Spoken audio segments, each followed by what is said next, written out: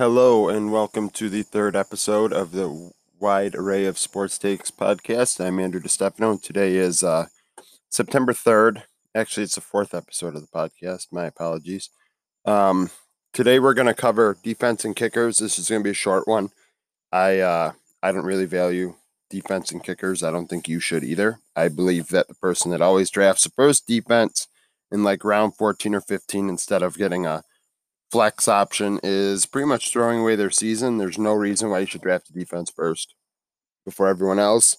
Last two rounds reserved for defense and kicker, unless you really, really, truly believe that you are getting a steal at running back or wide receiver to round out your team. I think it's a really silly thing to do to be like, oh, I want to get the top defense in round 14 or 15, so I get them. Like, that's not worth it. Because even looking at this, I broke it down in my WordPress article. I mean, I didn't do projections or anything. It's just a simple rankings, kind of to recap what I'm going to say here. The defenses, I think there are only two that are very elite. It's the Steelers and 49ers. Without a doubt, I think those two are the top two defenses in the league. They're going to get turnovers. They're going to have easy schedules. There's no reason to not think they're the top two. So I guess if you are on your snake draft and you are picking first overall, then you probably have the first pick of the second round. I would be taking a defense. The best defense available is either the Steelers or 49ers. If those guys are gone already, because obviously people are taking defenses earlier than they should, there's a handful of other defenses I think that are worth rostering to say to yourself, I'm going to pick these teams, and you can go a long way with them. Just know that they're not the elite options, and then when their bye week comes, you drop them for somebody else, and you hope you can pick them back up or some team also in this range when you're done. Those are the Ravens, Bills, Patriots, Vikings, Rams. Those five teams are the five teams that I would say, okay, I want to pick these defenses. When their bye week comes, I'd drop them. After that, I have like 10 teams listed, or just around 10 teams listed, ranging from the Saints to the Browns. These are matchup based, so when it comes to your bye week for one of your better defenses, you drop them and you say, okay, which one of these teams probably has the best matchup? Are they playing against a garbage offense? That's who you want to pick up. Maybe you get a couple good weeks out of them, and then you pick up a better defense when someone drops them for the same reason you are. And towards the end of the season, maybe, come playoff time, if you've been playing the matchup game, which I do often, you may want to pick a good defense and trade for one, or in a dynasty league, trade for a good defense just to have, trade a draft pick or whatever, and it'll really help your team. Those couple points that make a difference in the playoffs, but don't mean anything in the first 10 weeks of the regular season. Kickers, last pick of the draft for 90% of people. Somebody takes a kicker in the second round always. It makes sense. I mean, if you're not going to get one of the elite defenses, I guess get an elite kicker. I approach kickers the same way as defenses. Sometimes I don't even have a projection for my kickers, and I just randomly say a name. And for the first couple weeks, I just have a kicker. It's usually like Dan Bailey or somebody that I just know, oh, he used to be good. He's still a kicker. Because the difference between a bad kicker and a good kicker is 5-6 points a week, but that could make a difference depending on how poorly you might have drafted in hindsight. The most consistent kicker is Justin Tucker. He's been the top kicker in the league the last 10 years, pretty much. The other two that are elite, in my opinion, are Harrison Butker and Will Lutz, Saints and Chiefs. Lutz is with the Saints and Butker's with the Chiefs, respectively. So those three are the elites. I would take them. And then if you take them, you may want to hang on to them and pick up second kickers the weeks of their bye weeks, the same as like Steelers, 49ers defenses. You may want to carry two defenses for a week and drop that second tight end that no one probably wants, or that fifth running back that no one probably is going to want, or you're probably never going to play.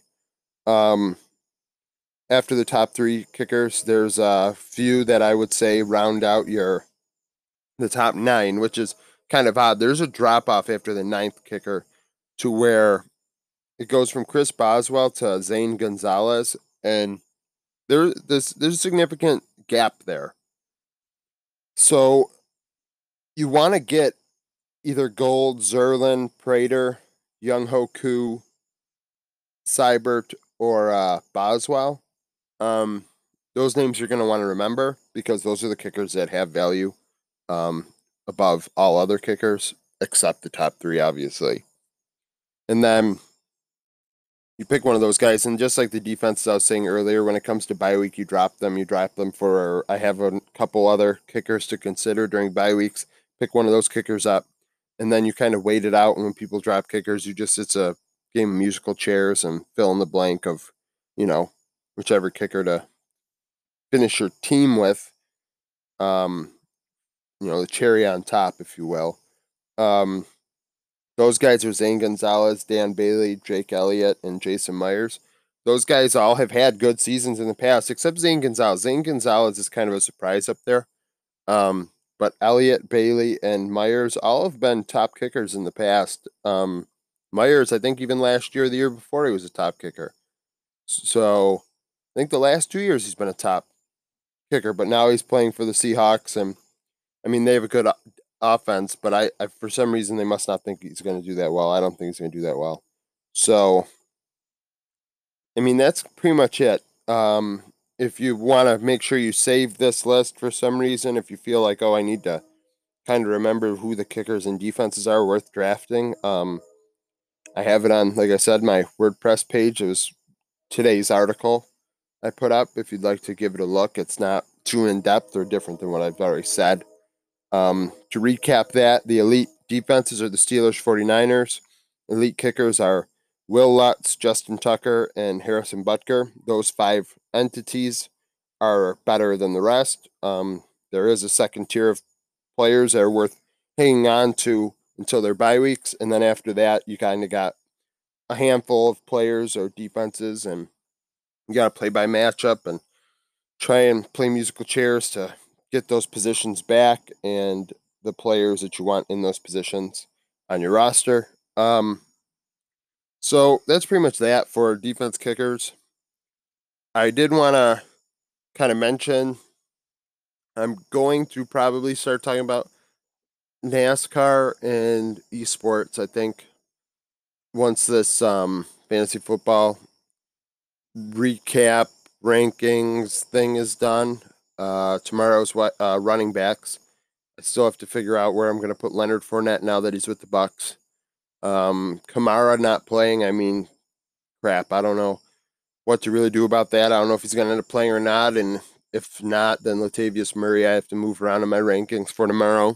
Then you've got esports is a big deal to me. It's huge. And Saturday and Sunday is a big day, especially for North America. We have our third place match between Team Liquid and Team Solo Mid. Both are going to Worlds by the end of the month. The winner of that plays FlyQuest, which is going to also go to Worlds, and they will be going against, whoever wins out of TL, TSM to have the first seed, which matters because then they don't have to play the first seed of China, Korea, or Europe. And they do not want to play the first seed of China. They can't keep up with the Chinese players or the Korean players for that matter, or G2. I mean, it's a real North America really struggles at Worlds. They've barely get out of group stage, and the team that always used to get out of group stage was C9, regardless of whether they were first, second, third, or a play-in team in the play-in bracket with a bunch of random teams from all around the world that are from smaller countries and things of that nature. So this will be the first year maybe we're not going to have them. I don't know if we'll make it past group stage or not. So I'll go more into depth on that on Saturday because I'm going to be watching that. There's a Korean match early in the morning, European match at 11, and then a the North America match at 4.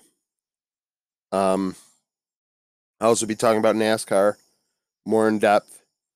The playoffs start this week. They're racing at Darlington. It's throwback weekend. Usually they only race at Darlington once a year. This year, obviously, with the virus, they had to race there a couple times earlier this year just to get races in because it was nearby where a lot of the teams are located in the first place. And it's a very interesting track. It's kind of egg shaped.